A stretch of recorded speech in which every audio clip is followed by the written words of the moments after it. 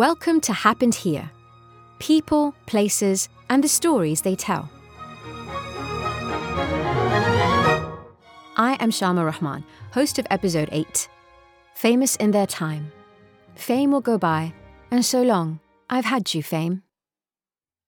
People from all walks of life can become famous in their time, and yet somehow slip from history's view. The 3 people in this episode all knew fame, yet are little known today. An opera diva and her diamonds, a fated 17th century actress with first-night nerves, and an author who used her fame to help bring an end to slavery in 19th century Britain. Without further ado, let's begin.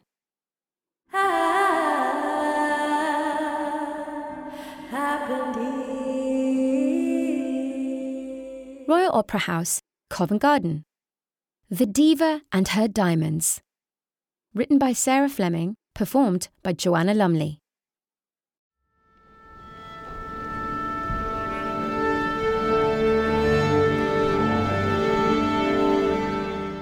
Two Bow Street policemen, undercover in unfamiliar costumes, try to blend in with the opera chorus. Covent Garden Opera House is just across the street from their police station in 1895, and these two have landed a somewhat unusual assignment. Keep an eye on the diva's bust. The bosom they were guarding? That of soprano Adelina Patti, megastar of the late 19th century, whose fame extended across Europe, Russia, and the Americas. Her voice was clear, satin-rich, and able to reach to the back of the biggest concert halls. She was a coloratura soprano, singing complicated pieces with trills, staccati, embellishments, and extra high notes with ease and control. Her warm tone and vocal technique meant she was in demand to sing the most taxing roles. Operatic composer Verdi said she was the greatest singer he'd ever heard, and that her voice improved as it reached peak maturity. She was also very beautiful. Born to 2 Italian opera singers, she moved to New York in her childhood. At 16, Adelina made her operatic debut, and at 18, she received her first invitation to sing at Covent Garden. Adelina went on to live most of her life in Britain, barring numerous tours. She even bought a Welsh castle and lived there with her second and then third husband. Adelina was also a great businesswoman, demanding top billing and requiring to be paid in gold before a performance. She could command today's equivalent of £92,000 for one operatic performance. That's over 4 times what a modern opera star could get. Yes, the 3 tenors were rumoured to have been paid over £1 million for concerts, but for an opera performance, the fees are much lower. Why don't we know about her today? Probably because we have few recordings of her voice, and those we have are from her latter years when her voice is past its best. With the voice lost in time, Adelina Patti has faded from our memories. Pre-20th century opera divas were real divas. They weren't even expected to turn up to rehearsals. They brought their own costumes to perform in, they stood centre stage, delivered their performance, raked in the money, and left. Which brings us back to that February in 1895, when Adelina played Violetta in Verdi's La Traviata at Covent Garden. Adelina decided to go all out with her costume, to sparkle and glitter and show off her wealth. She had all the diamonds in her extensive jewellery collection removed from their settings and stitched onto her costume's bodice. Their estimated value at the time was £200,000. Our 2 policemen in white tie and tails mingle with the chorus during the big party scenes, where the maximum number of potential thieves are on stage to ensure that the diamonds are still on Adelina's bust when the curtain comes down. Quite how anyone thought that somebody could get away with a diamond heist in plain view is a bit of a mystery, but the job was done and the diamonds were where they belonged as the audience rose to their feet. Why all the fuss? £200,000 in 1895 is a cool £26 million in today's money. Quite some bodice. Just as well our 2 policemen were there after all.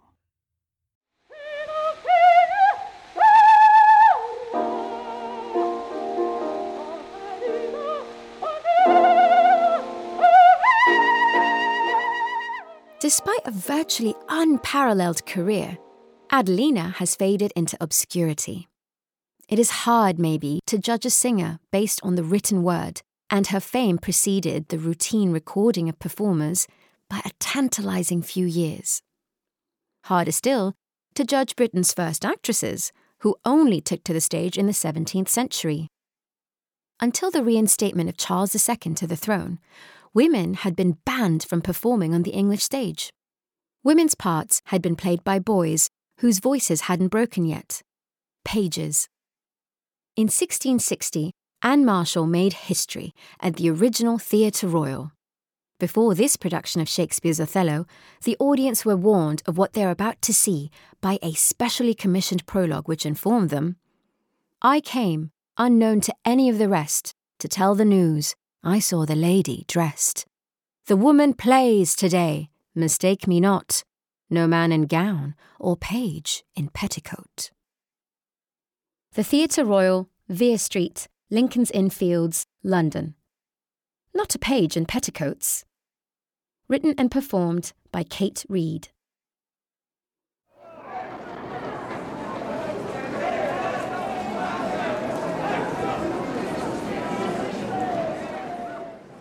December 8th, 1660. Anne Marshall is waiting in the wings, about to be the first woman ever to play a female character on stage in England. No one knew how the audience would react, least of all Anne herself. Breathe in, breathe out. Breathe in, breathe out. You can do this. You can. You just walk out there and you say, oh God, the first line. What's my first line? Oh God, no. Stay calm, Anne, stay calm. Brabantio's still talking, and we've got that massive Othello speech to go. You've got time. He always says it so bloody slowly anyway, drama queen. Look, they'll be so distracted by the fact you're a woman, they won't be listening to you anyway. They'll be looking at your hair, your figure, your... Does my bum look big in this costume? No, not the time, Anne. Focus. If you don't have an Adam's apple, they'll be thrilled. They're just happy to be at the theatre at all. Between the plagues and the Puritans, you forgetting your lines is the least of their worries. Look at them all out there, crammed in next to each other. They're just excited to be near each other again, to be at a playhouse, to not be covering their mouths and running in the opposite direction. Oh God, I wish they'd all run in the opposite direction so I wouldn't have to do this.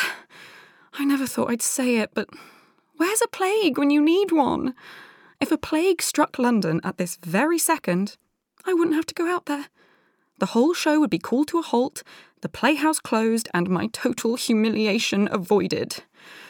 Please God, almighty God, I am not joking, send a plague. No, that's no good. It's not summer, it's December, for goodness sake. You know it's not plague season. Come on, Anne. Or send Cromwell. Lord, you've resurrected people before. Do it again. I beg of you, our Father who art in heaven, send me Oliver Cromwell. Let him batter down those playhouse doors. Let him call us lascivious. Let him call us obscene. Just let him stop this play before my line. Oh, I wonder if the king's here. No, surely not. But, I mean, he's the reason all the playhouses are open again. He's the reason they're using actresses now. If I was him, I'd want to go and see what all my proclamations led to. Well, you know what, Charles? They've led to Anne bloody Marshall worrying so much about how her bum looks in this bloody costume that she's forgotten her first bloody line. I can't do this.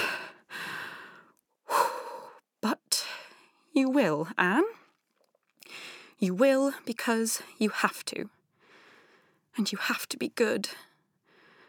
If you're not, then what? Charles realises his mistake?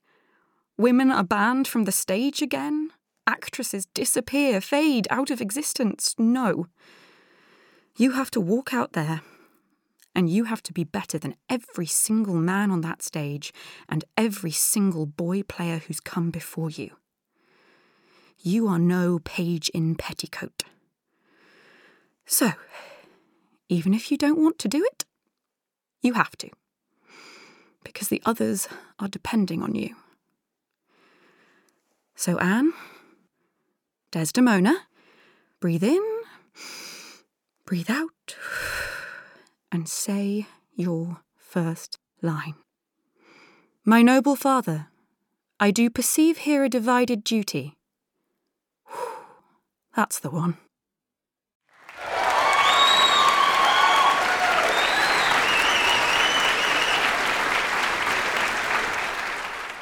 From a courageous actress to a woman who wanted the world to bear witness to her story.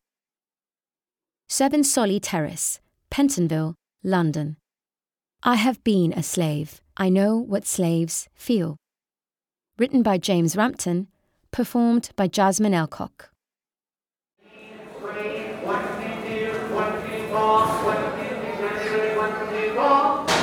In 1800, 12-year-old Mary Prince was presented as a lot at a slave auction in Bermuda. I was soon surrounded by strange men who examined and handled me in the same manner that a butcher would a calf or a lamb he was about to purchase. Mary, who was sold for the sum of £57, in later life railed against the spectators who had failed to intervene when she was torn from her mother and sisters at the end of the auction. Did one of the many bystanders, who was looking at her so carelessly, think of the pain that wrung the hearts of the Negro woman and her young ones? No, no! Oh, those white people have small hearts who can only feel for themselves. Mary's life only got harsher.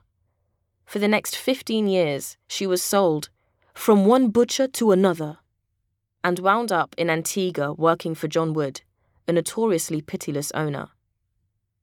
Amidst many cruelties, in December 1826, the furious Wood, discovering that Mary had married the freed slave Daniel James without his permission, had her horsewhipped. When Wood moved to London in 1828, his children insisted he took Mary with them. Later the same year, she managed to escape from his barbaric clutches and sought refuge at the Moravian Missionary Church in Hatton Garden, and hence to the Anti-Slavery Society, where she met its secretary, the leading abolitionist Thomas Pringle. Thomas employed Mary to work on the abolitionist campaign and in his household. He was gripped and horrified in equal measure by her tales of enslavement in the West Indies, but, as he would later make clear, the idea of writing Mary Prince's history was first suggested by herself. She wished it to be done. She said that good people in England might hear from a slave what a slave had felt and suffered. The history of Mary Prince, a West Indian slave, related by herself, was dictated at Pringle's home in Pentonville. Released in 1831, it was the first account of a black woman's life to be published in Britain. The book was very popular. Reprinted twice, it brewed a storm of abolitionist anger, changing the attitudes of many people towards slavery. Even then, however, some readers refused to believe Mary's descriptions of the extreme violence visited upon her. Thomas's wife, Margaret, was obliged to inform one dubious women's group that she had examined her employee and found that the whole of the back part of her body is distinctively scarred, checkered with the vestiges of severe floggings. Such doubts only fueled the fire already burning in Mary's account. In words that echo down the centuries, she said that, "I have been a slave myself. I know what slaves feel. The man that says slaves be quite happy in slavery, that they don't want to be free, that man is either ignorant or a lying person." Mary died in 1833, the year that the Slavery Abolition Act gave 800,000 slaves in the British colonies their freedom. Mary had succeeded. She had written her book to expose the truth about slavery and demand that Britain change its laws, till all the poor blacks be given free and slavery done up for evermore.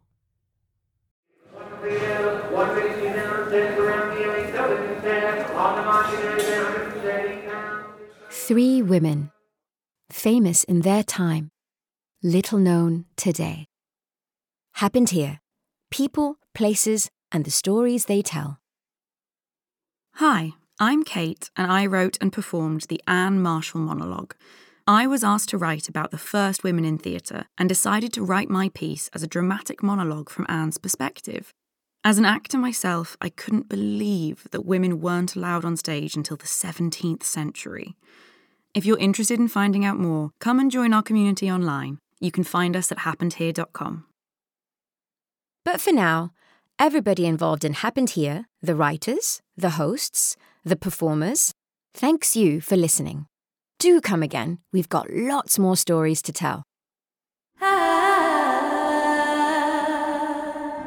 Happened Here.